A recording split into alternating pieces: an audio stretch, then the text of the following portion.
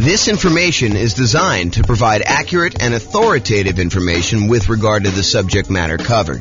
It is offered with the understanding that the presenters are not engaged in rendering legal, accounting, or other professional services. If legal advice or other expert advice is required, the services of a competent professional should be sought. Welcome to the Baton Rouge Real Estate Investing and Real Estate Financial Planning Podcast. Learn all about investing in real estate in Baton Rouge, Louisiana, with a combination of real estate financial planning and modeling with numbers specific to Baton Rouge, plus syndicated, more generalized recordings of live and pre-recorded real estate investing classes. Not all of them specific to Baton Rouge. Be sure to stay tuned after the podcast for a message from our sponsors. Well, good afternoon and welcome, everyone. I am your host, James Orr, and I'm really excited today. Today is going to be a crazy new spreadsheet, new class.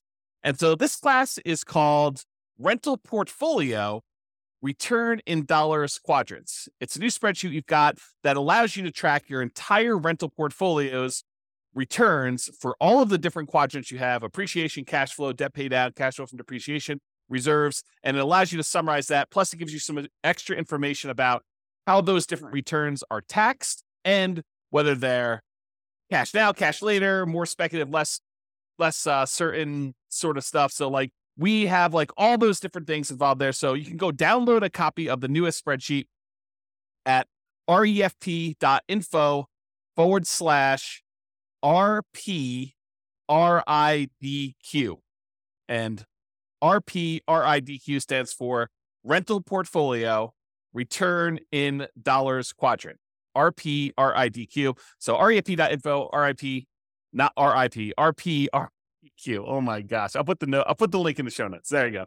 That's what we're gonna do. Okay, so as we get started, let me kind of give you some background information to understand like what is happening here and why this spreadsheet is so amazing and why you're gonna love it. So the Return in Dollars Quadrant is the trademarked visual representation we have of the different areas of return you get by owning rental property. So this is it on the screen. You've seen this before if you've seen a lot of my stuff, but basically it shows you the 4 different primary areas that you get return when you buy a rental property. The appreciation part of the return, which is the tendency for property values to increase over time.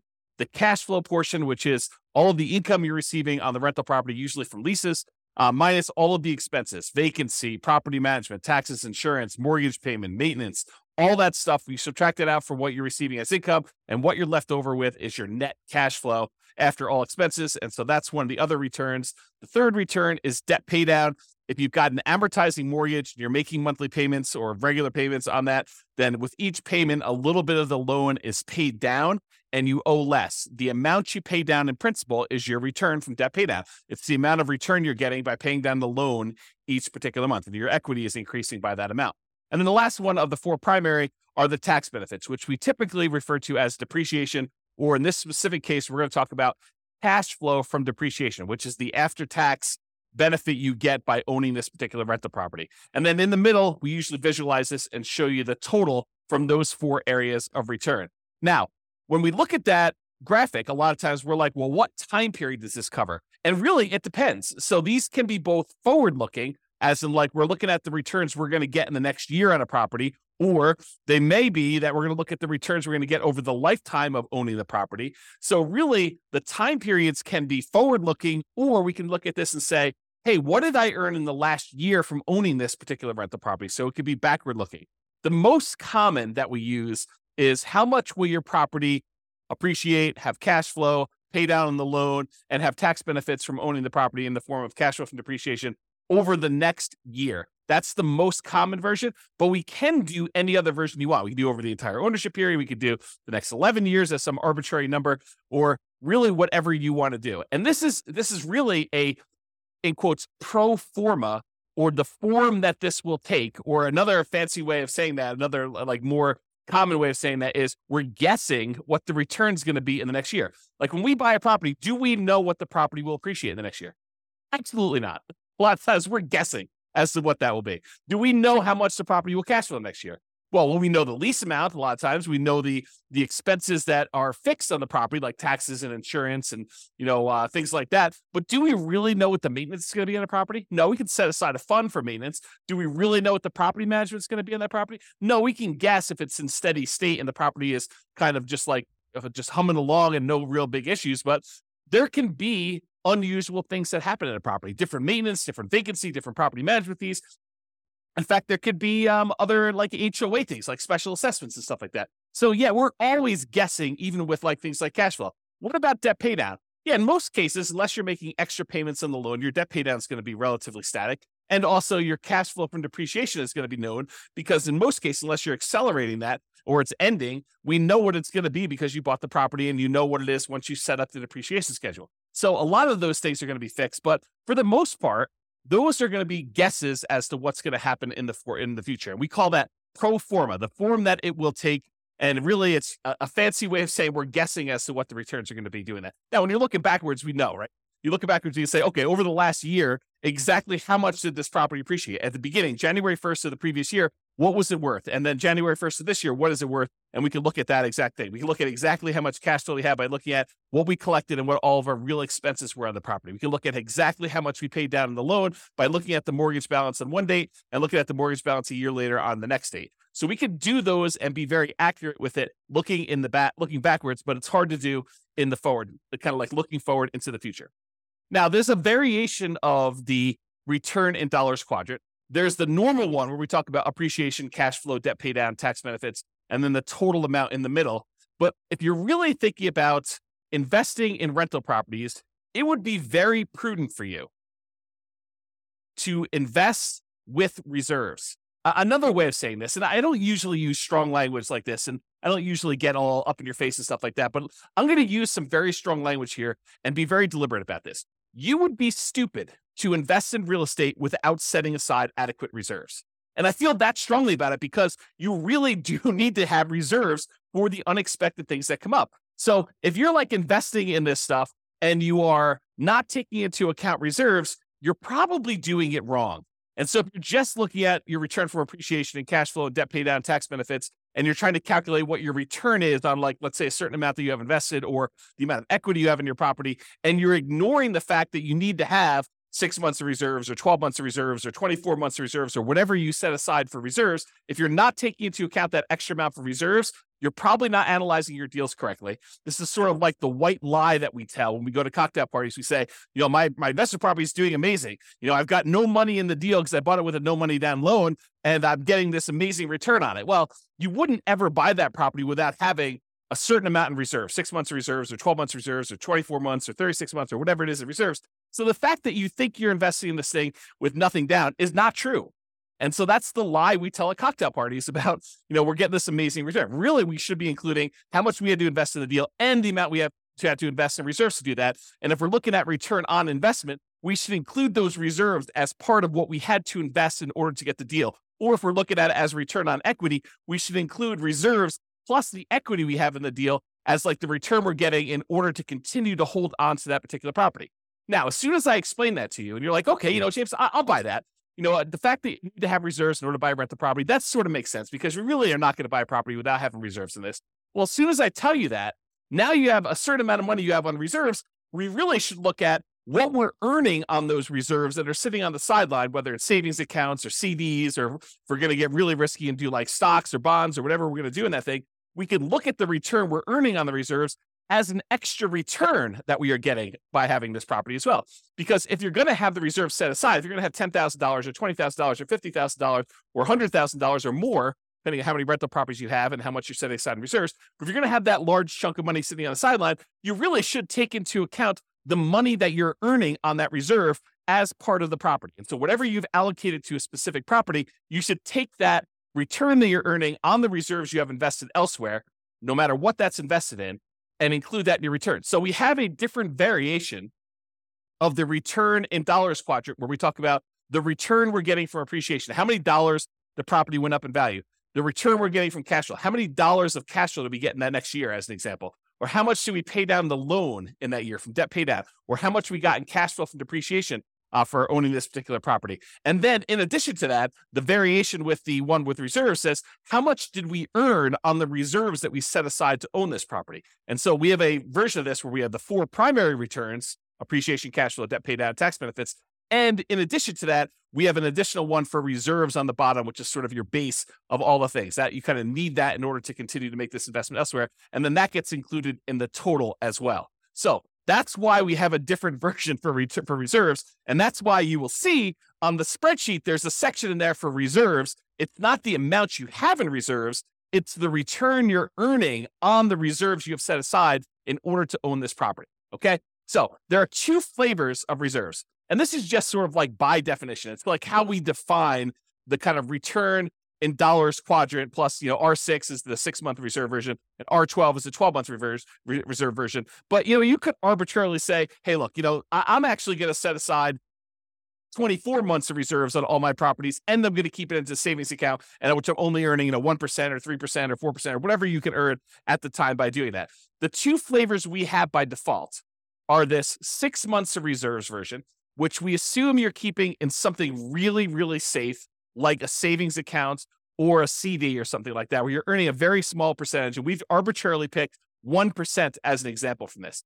Or you have 12 months of reserves. You have, at least twice as much as you think you might need if you were going to keep it in something safe, but you're going to be able to invest the majority of that in something a little bit more risky, like stocks or bonds. And we're going to just arbitrarily say, not that you're guaranteed to earn 8% in the stock market. We're just arbitrarily going to say you're earning a higher amount. And we picked 8% as just sort of like really rough number to estimate what you might earn in the future by keeping 12 months of reserves on the side. And this class was not intended to be a whole class on reserves. It's really just sort of like touching the surface of this discussion to show you why there are 2 different flavors of the return in dollars quadrant. One where we keep 6 months of reserves and we're earning 1% on that money, and another one where we keep 12 months of reserves and we're earning 8% on that money. And I've showed you 2 different examples of how the returns might look on the same property where you do 6 months of reserves or do 12 months of reserves. And one thing I will point out is the amount you earn from appreciation and cash flow and debt pay down and tax benefits, the dollar amount you earn on all those does not change if you have 6 months of reserves or 12 months of reserves. What does change is the amount you earn on the reserves. And I'm going to pause for the briefest moment and let my puppy out because he keeps on coming over to me and then he walks over to the door and he's getting to be old. He's like 15 years old. So 1 second.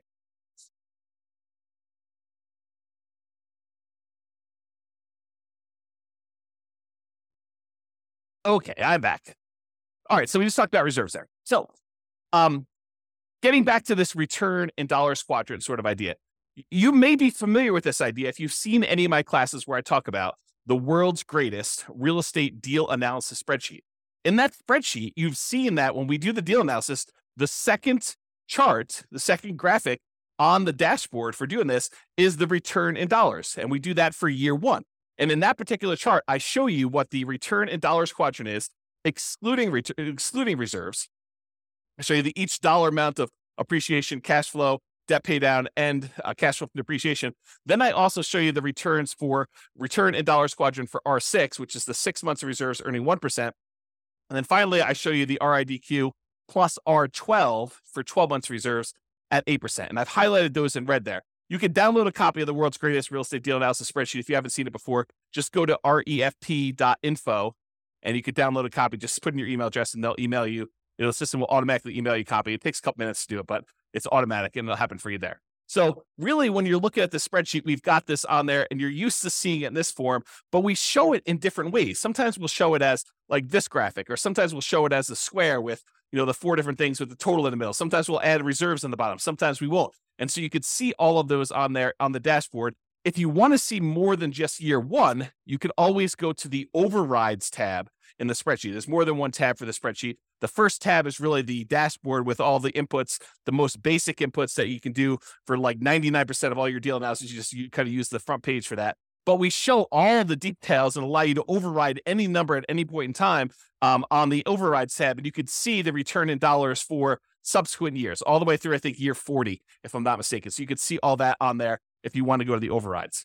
Okay, so that's how you do it. And that's what you normally see if you were looking at one deal that you're analyzing. So if you want to go look at, a particular property that you're considering buying or property that you already own, you want to just run it through the deal analysis spreadsheet, the world's greatest real estate deal analysis spreadsheet, then you can go see that. But what if you want to see all of your properties? What if you wanted to see what, the return is for appreciation for all the properties you own, or the cash flow for all the properties, or the debt pay down, or the return you're getting on the reserves, or the return you're getting from cash flow from depreciation, or what the total amount you're getting for all these are? Well, if you have access to the real estate financial planner software, you can see your entire portfolio starting at any point in time. You can see it from the very beginning when you start analyzing. You can see it 10 years in the future, or year 17 when you're going to actually retire, or year 22 when you're going to start collecting your Social Security. You can look at what your portfolio would look like, a snapshot of that, any point in time using the real estate financial planner software, and you can see it in kind of like 4 major views. The first view is you can see it in this sort of like stacked column where each individual property, it shows you the breakdown of how much you're getting in appreciation, how much you're getting from cash flow, how much you're getting in debt pay down, how much you're getting from cash flow from depreciation, how much you're earning in reserves. And it shows you each individual property stacked side by side so you can compare them very easily and see what they are. Or you could see any individual property using the more traditional kind of like graphical 4-quadrant thing with the reserves at the bottom, showing you the total amount and how it breaks down for each one of your different returns, the dollar amounts you're earning from each of those. And in addition to that, if you're like, hey, I want to just see one number for my entire portfolio, all the rental properties I own at that given time, we have a version of that return in dollars quadrant, where it sums up all of the appreciation you're getting from all of your properties, all of the cash flow you're receiving for that entire year for all of your properties, all the debt pay down, all of the tax benefits or cash flow from depreciation, all the amount you're earning in reserves, for a total amount in total for all of your properties in your portfolio. And then, of course, if you'd rather see it more of like a table format, we've got that view as well in the real estate financial planner software. And you can access that. Just go to refp.com or realestatefinancialplanner.com, and you can access that software if you have access already. But what if you don't have access to that? Well, that's why we're introducing the rental portfolio return in dollars quadrant spreadsheet. This works in Excel, might work in Google Sheets. I don't know. I didn't test it there. I can't guarantee it might work in whatever the Apple version of Excel is, but I built it in Excel, and that's what we designed it for. And so I know that it works there. But really what this does, it allows you to go in here and enter in all your different properties, then write down all the different appreciations you have for each individual property, all the cash flow you're earning from each individual property, all the debt pay down you're estimating you're going to earn for that particular year, all the cash flow from depreciation you're going to get, and how much you're earning on all the different reserves. Then it will total up how much you earn from all of those things by property and give you totals for all the appreciation for all the properties, all the cash flow from all the properties, all the debt pay down, all the cash flow from depreciation, all the reserves, and then the total for everything for all properties as one big number at the end. And in addition to that, we kind of break down, which I'll go over here in some detail here, about when you receive the money and whether it's speculative type of return or a more certain type of return. And I've also added something that I don't think I've added before on any of our spreadsheets. I think this is new. I create so much stuff, sometimes I forget what I put in other things, but I think this is brand new. When it is taxed, so all the different returns and when they become taxed and how they are taxed, because different returns are treated differently from a tax perspective. And so we'll go and we'll look at all that, but I just want to show you what the spreadsheet is and we'll go over details. So how do you use this spreadsheet? Super, super easy, super simple. I tried not to make it really complicated. I may in the future combine different spreadsheets and make them all interact and stuff like that. But I wanted to keep this super straightforward for somebody who's just like, I just want to see the return in dollars quadrants. I just want to look at that. So instructions are this. You enter in your property address. You pick a time frame. Usually it's going to be what's going to happen in the next year, but it doesn't have to be. It can be like, hey, what happened last year or what's going to happen for the next 10 years with this property. You decide what period of time you want that to be. And then you enter in your estimated numbers for appreciation, cash flow, debt pay down, cash flow from depreciation, and the amount you expect to earn on your reserves for that particular property. And then you update this as frequently as you desire. So you want to do it once a year? Great. You want to do it every month? Great. You want to do it every 6 months? Whatever you want to do, it's designed for you to use as a tool, as a little dashboard for you to keep track of how your properties are performing when you do this. Okay. So that's as simple as the instructions are. And then it does some calculations for you and helps you and displays it in a really nice way. So let's just talk briefly about how you're going to calculate some of these things for the different things you're going to do there. Let's first talk about appreciation. For putting in the number for appreciation, you enter in your property, you decide you're going to do for the next year in the future. For doing appreciation, you usually take the value of the property and you multiply it by what you're estimating the appreciation rate will be.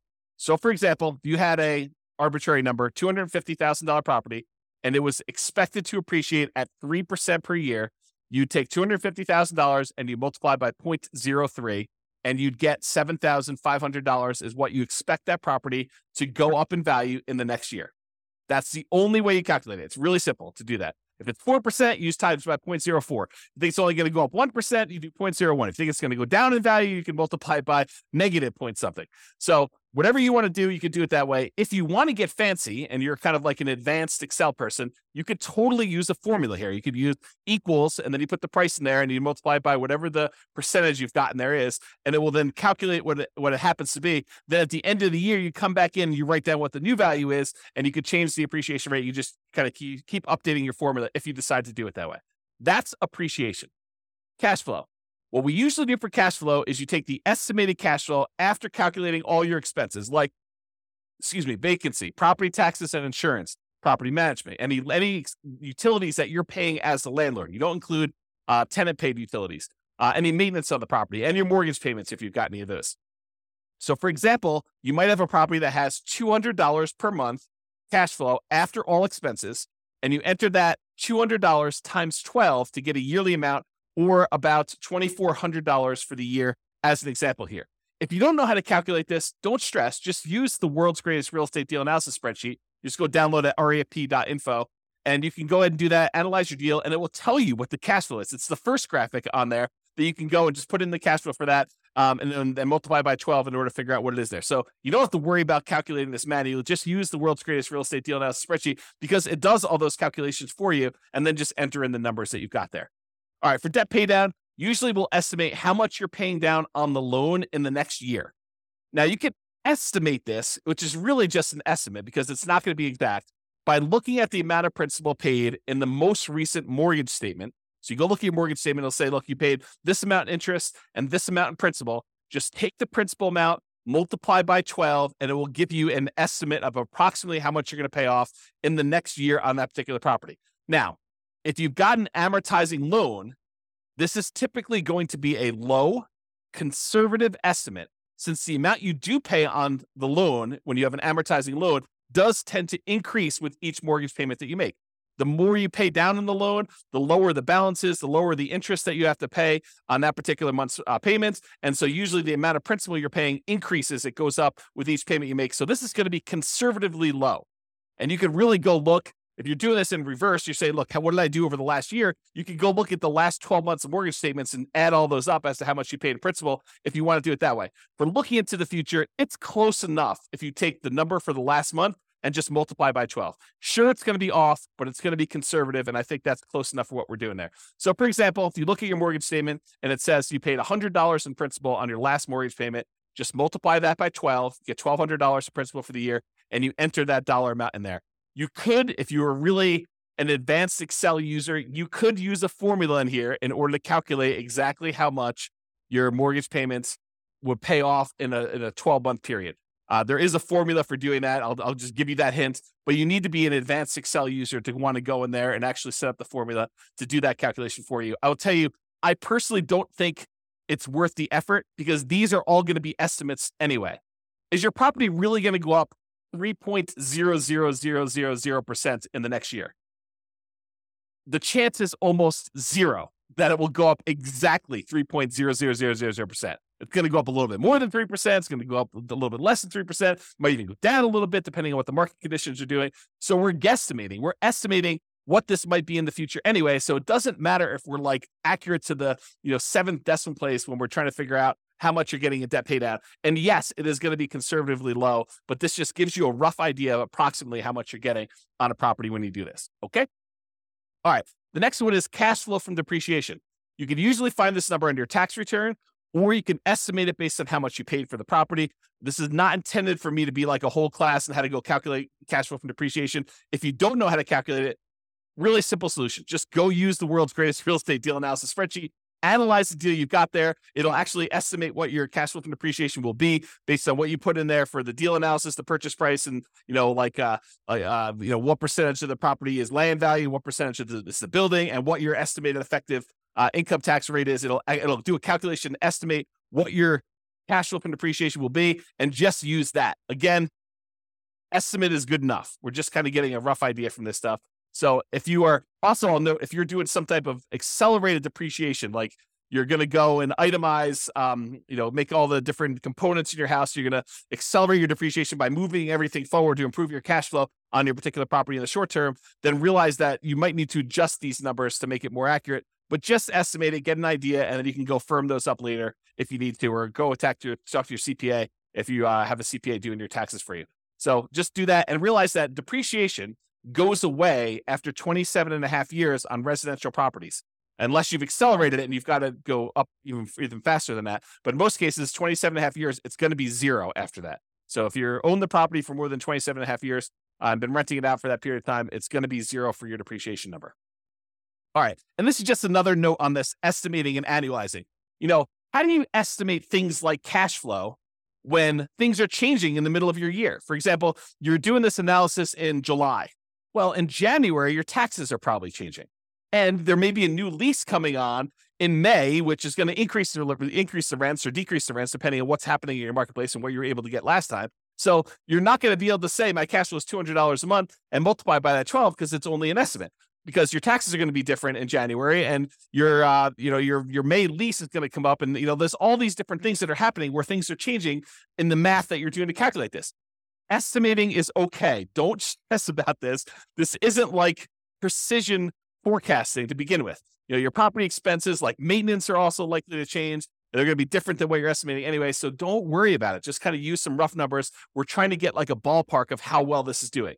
Take a month of cash flow, multiply it by 12, and consider that good enough. Is it going to be exact? No. Could you take the extra time to make it more exact by going there and say, well, my taxes are going up in January. Here's what I think they're going to go up to. And so let's go ahead and change 4 months of the time that I'm doing this to be that. And oh yeah, by the way, the lease is going to renew, and I think I'm going to raise the rents by this amount and going to do that change. And maintenance, I think on a property this year are going to be higher because the tenant's been living in the property rough. And so I've got to estimate that. Sure. Could you go and do that and make it more accurate? Absolutely. Could it be really accurate if you're looking for the last 12 months and kind of doing this in reverse? Absolutely. But for now, just take a number and just estimate and make it accurate. Now, once you got all your properties entered into the spreadsheet, what's great about this is now you can actually look at it and say, okay, where should I put in my effort? Where should I go and apply all the 88 different strategies we've got for improving cash flow on a rental property? And you've got the kind of like how to improve cash flow 88 strategies all on the screen right now if you're watching the video version of this, and you can see or go listen to all the other classes we've done on how to improve cash flow. But you can look at the ones where cash flow is struggling and look and focus and say, okay, well, these ones are great. I don't necessarily need to focus on those, or maybe I want to focus on those because those would be the easier ones to improve. But you can decide which ones to focus on and which ones to apply the 88 strategies to. Similarly, you can go beyond the 88 strategies to improve cash flow and actually decide to look at where there are opportunities for you to do deal alchemy type stuff. We talk about deal alchemy where we convert appreciation to more cash flow now, or we look at taking, debt pay down and we use that to improve cash flow. You can look at the properties where you have really strong appreciation or debt pay down or other things got going on and how we can manipulate those returns using deal alchemy principles and actually use those to decide to change our returns from one area of return to another. And that's what the deal alchemy classes are all about. It's like manipulating returns and say, look, cash flow is most important to me. So I want to focus in on cash flow. And I'm willing to trade things like appreciation or debt pay down or the tax benefits or even like the return you're getting from reserves or whatever you're doing there. And there are different things we can do, different types of strategies we can do in order to improve one return over another, to kind of prioritize different returns and maybe move them in and out and kind of decide what we're going to do there. So use deal alchemy if you're looking at your spreadsheet, the kind of like summary spreadsheet for this class, and decide which ones that you want to do. So their entire class on deal alchemy, I'm not going to go into that, but that's how it's worked. That works. All right. This is what I think is a new slide. How returns are taxed. How are the different returns that you're getting from buying a property? How are they taxed? And so this is a new spreadsheet that shows you how it's done and when you're taxed on the property. So let's just break it down. There's appreciation, there's cash flow, there's debt pay down, there's cash flow from depreciation, there's reserves. So appreciation return is typically a deferred return. You're not getting that immediately until you sell the property or you refinance the property, and then it's typically taxed at capital gains. So if you go in to sell the property, then you're going to pay capital gains taxes on the property on the appreciation part of the return that you had during that time. However, there are a lot of caveats to the appreciation one. However, you're taxed on this increased value via increased property taxes immediately. So while we're not paying taxes on the amount that we gained in appreciation in terms of capital gains, because the property value did go up, the property assessor, the tax assessor, is going to say, hey, look, this property is worth more. And so because of that, your property taxes are usually going to go up. So we do pay a little bit of an increased tax based on the property value going up in the form of property taxes. But that's not the real big one that gets you when you go and sell a property. And when you refinance a property, you probably don't have to pay the appreciation, the capital gains tax on appreciation. But if you actually go and sell the property, you will. Unless you may be able to defer the property taxes, the taxes, the capital gains taxes on the property when you go and sell it by doing a 1031 tax deferred exchange. It doesn't eliminate your taxes, but it defers them to later. And there are lots of rules and regulations, so it does not apply on 1031 exchanges, but really just realize that you can actually defer the capital gains taxes even when you sell the property by doing a 1031 tax deferred exchange. And not only that, but in addition to that, sometimes you can completely eliminate the capital gains taxes due on the property going up in value when you die and you have a reset basis for your heirs.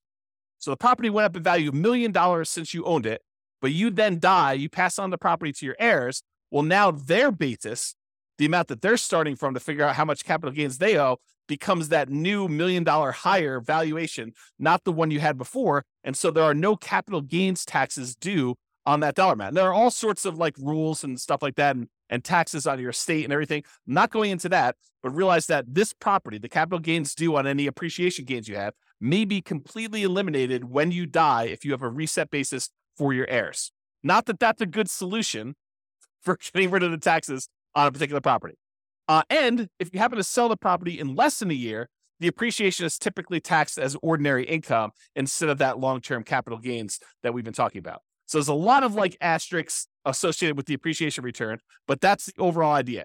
It's deferred taxation, and it's typically taxed as capital gains with a lot of like asterisk caveats to those things in there. Let's talk about cash flow now.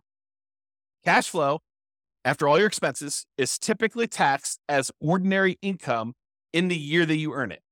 So the year that you get that cash flow on the property, you're typically paying taxes on it, and it is typically taxed at an ordinary income tax rate. Debt paydown is typically taxed as an ordinary income in the year that you earned it. So the amount that you pay down that loan, that amount is usually taxed. Okay. It's some people consider it part of the cash flow number, right? Like the amount of money you're getting minus the expenses, because you can only subtract the interest as an expense. You can't subtract the amount you pay in principal. You can't subtract the full mortgage payment. You can only subtract the interest part of the mortgage payment that you're paying. So the amount that you pay down in principal is actually a weird version of cash flow in the sense only of taxation. Okay. So really the amount you pay down in principal on the loan, that is typically taxed as ordinary income in the year that you earned it.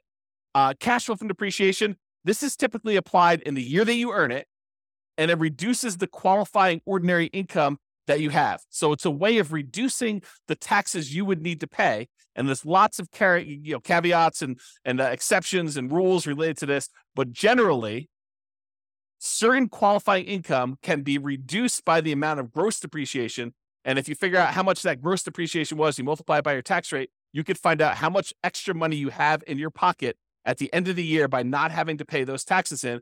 And that's what we're calling cash flow from depreciation. It's the dollar amount that you didn't have to pay in taxes by owning this rental property. Okay. And so that's how that is taxed. Usually the year it's earned, and it's reduces ordinary income. Now, there is a weird thing also about cash flow from depreciation. And that is, if you don't take it, they assume that you did take it. So it's not like you could just opt out. And if you don't qualify to take it, in many cases, you can hold that over. You can kind of like set it aside and take that deduction later on when you do finally qualify for it. So it's not like once you can't take it in that year, you lose it. You can actually set it aside and kind of like budget for it. Talk to your CPA or tax advisor about how that works for your specific situation. And then finally, the returns from reserves are typically taxed as ordinary income in the year that it was earned. So if you have money in a savings account, or you have money in CDs or the stock market, and you're earning on that particular money, you're getting a return on that, that's typically taxed as ordinary income in the year it's earned. Now, again, seek a professional to verify this for your situation. I am not a tax expert by any stretch of the imagination. I've had zero tax training, but this is just like my knowledge of the topic. So as a starting point for you. All right. Next two things on the spreadsheet. These are like on the bottom here. You can kind of see.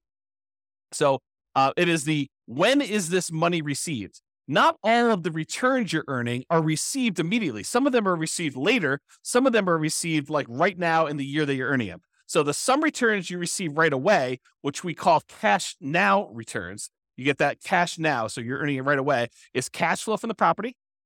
The cash flow from depreciation, those tax benefits you get by owning the property, you get that in this year for the taxes that you do. And then also the returns you're getting from reserves. So those are the three areas of returns, the three returns that you get to keep now. You get to earn this year or this month that you get whenever you kind of receive those. It depends on how you structure everything, but really it's like you're not delayed in getting those. Now, some returns you receive when you sell a property or when you refinance a property, we call those cash later returns. And those tend to be appreciation, the tendency for property values to go up over time, and paying down the loan, debt pay down. Really what we're talking about is accessing the equity in your property. When property values go up and you owe and the loan goes down, the amount of equity you have in your property actually increases. And then how do we get at that equity? Usually we get that equity either by selling the property or doing some type of cash out refinance. And so in order to get access to that cash later returns, the equity you built up in the property, you need to wait a while. You need to sell the property or refi it. Okay. So that's when you receive the money. So you can see the total amount for cash flow, total amount for cash flow from depreciation, total amount from reserves. And then it will sum up all those and show you that in this particular example, $12,960 between all three of these returns is how much you're receiving in your returns for cash now. And then a much larger amount is cash later. This is a lot of times why when people talk about real estate, they refer to it as a wealth building asset because a lot of the returns you're earning are cash later returns. You're not getting this in year one unless you're doing some weird deal alchemy where you're able to move the returns from cash later up into the cash now. That's part of what's happening with deal alchemy. You're manipulating the returns like appreciation and debt paid out, and you're deciding to move it into returns like cash flow. And that's how it's think about manipulating it. We're moving it from cash later to cash now. And it's not always a one-to-one trade, as I talk about a lot in deal alchemy. Okay. So you get the idea about when you receive the money. Speculative or certain. So some returns are more speculative, uncertain. They're more market dependent in nature. We don't know really what's going to happen. For example, do we know how much a property is going to go up in value in year one? Absolutely not. It's purely a guess. We think it's going to be 3%, could be 24%, could be negative 24%. We really don't know. We have a tendency to think that over a very long period of time, real estate tends to appreciate about 3% a year nationwide. Lots of different exceptions to that, lots of different market conditions happening. And so really, the appreciation return is very speculative or uncertain in nature. We really don't know what's going to happen. And to a similar degree, cash flow is also more speculative and less certain. A lot of people think, I've got a fixed lease. I'm definitely going to get at least $200 a month in this particular property. And that's a pretty certain thing. Oh, no. That is definitely not true. I mean, you could have a tenant who, stops paying on your mortgage, then you're not getting $200 a month, or stops paying on their lease rather, and you're not getting that amount of money. Or, there's a lot of maintenance on the property. You need a new roof and that's $10,000. You thought you were going to get $200 a month. Well, now you're negative $7,500 for the year when you really think about that. So no, cash flow is not that certain. It is definitely more speculative. And who knows how much rents will go up in the future. They might go up 3% next year. They might go up 5%. They might go up negative 5%. They might go up negative 10%. We really don't know. It's a lot of market dependency there. There's a lot of market speculation and risk and uncertainty. There's a lot of variation in what we're going to see. That's another way of describing this is like how much variation are we likely to see in these things? Similarly with reserves. Sure, you could go and invest your reserves in like a CD where you get a guaranteed 1% return on your money by having the CD. And in that case, I could probably make an argument to even move this from more speculative, less certain to less speculative and more certain in terms of reserves. But if you're taking this money and you're investing in something like bonds or to a greater degree the stock market or crypto or anything crazy like that, where you're going to actually get a much wider variance of different returns you might get, it is definitely more speculative and less certain the return you're getting there. So the returns that we think of as more speculative in nature, market dependent and uncertain are appreciation, cash flow, and depending on what you're investing in with your reserves, the reserves. Okay. And then we add up those three and we show you the total amount of the more speculative, less certain returns you're earning are $80,781 is like based on the spreadsheet with the example numbers, which you should just write over and replace. I put sample numbers in there so you can see how it works, but the idea is just overwrite them with your own stuff. Now, some returns are less speculative. They are more certain, and they're closer to being, in quotes, guaranteed. Not anything in life is guaranteed, but these are they're more closer to guaranteed than the other returns we've talked about so far. So, for example, debt pay down. The amount you pay down on a loan is contractually determined. So when you get your mortgage on a property, you're agreeing to pay, 360 payments over this time period of this amount. And then you can go look at, well, in payment number 1, this amount of principal is being paid off in payment number 1. If I make the payment in payment number 2 on time, then this amount is being paid off in payment number 3. And so it's pretty much locked in as to what you're going to get. It doesn't matter if property values go up or property values go down or rents go up or rents go down. If you make that mortgage payment as agreed, you're going to get this return from debt pay down. It doesn't matter what the market is doing. It's contractually agreed to between you and the lender as to the amount you're getting from debt pay down. Can you choose to pay more? Sure. Can you choose to not make your mortgage payment and then you're not actually making a thing and you're not going to get that return? Absolutely. So it's not guaranteed and like it's guaranteed. It's like if you're making payments as agreed, you're very likely to get that particular return from debt pay down because it's a contract between you and the lender with certain terms as to how that's all going to work. The next one is cash flow from depreciation. This is based on tax law. So if you buy a property and the value of the land is subtracted out, and you just have the value of the building and you divide by 27 and a half years, that is the dollar amount of gross depreciation you are likely to get by owning that particular rental property. It doesn't matter if the market is up, doesn't matter if the market is down, unless they change the tax law and it is retroactive so that it changes like things you had in place from before, you are getting this return from cash flow from depreciation. So that is why it's less speculative and more certain. And we already talked about this example, but if you're investing your reserves in something, it can move from being more speculative, less certain, like if you're investing in stocks, or it could be less speculative, more certain if you're investing in something with like a fixed, quote, guaranteed rate of return, like a CD. Okay. And so that's why that can move back and forth. All right. So in conclusion, use the rental portfolio return in dollars quadrant spreadsheet to keep track of all the different returns of your portfolio. This will break them out really nice, make it very clear as to where all your returns are coming from. Use it to apply cash flow improving strategies and any deal alchemy principles that you want to do to manipulate and improve different parts of returns or move them back and forth between where they are. Or use it to better understand the tax implications of different parts of returns, understand like when things are taxed and how they are taxed, and decide to do tax planning and understanding like what the implications are of the different types of returns and when you're earning them and when they actually get applied. And then use it to better understand when you receive your returns, whether it's cash now or cash later.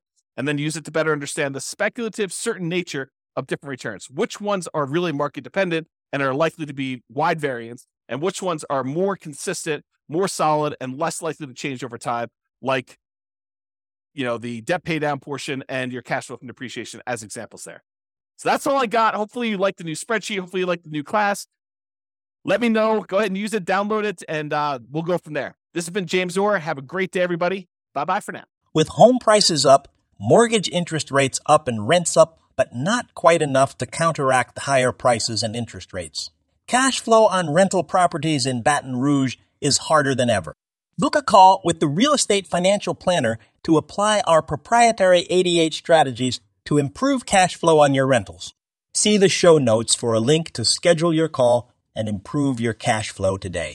If you're a real estate agent, lender, or professional in Baton Rouge that wants to help our real estate investor listeners, consider reaching out to learn about collaboration opportunities with this podcast. We'd love to add more value to our listeners by having you assist our investors buy, sell, and finance their real estate investments. See the show notes to schedule a call to discuss collaboration opportunities.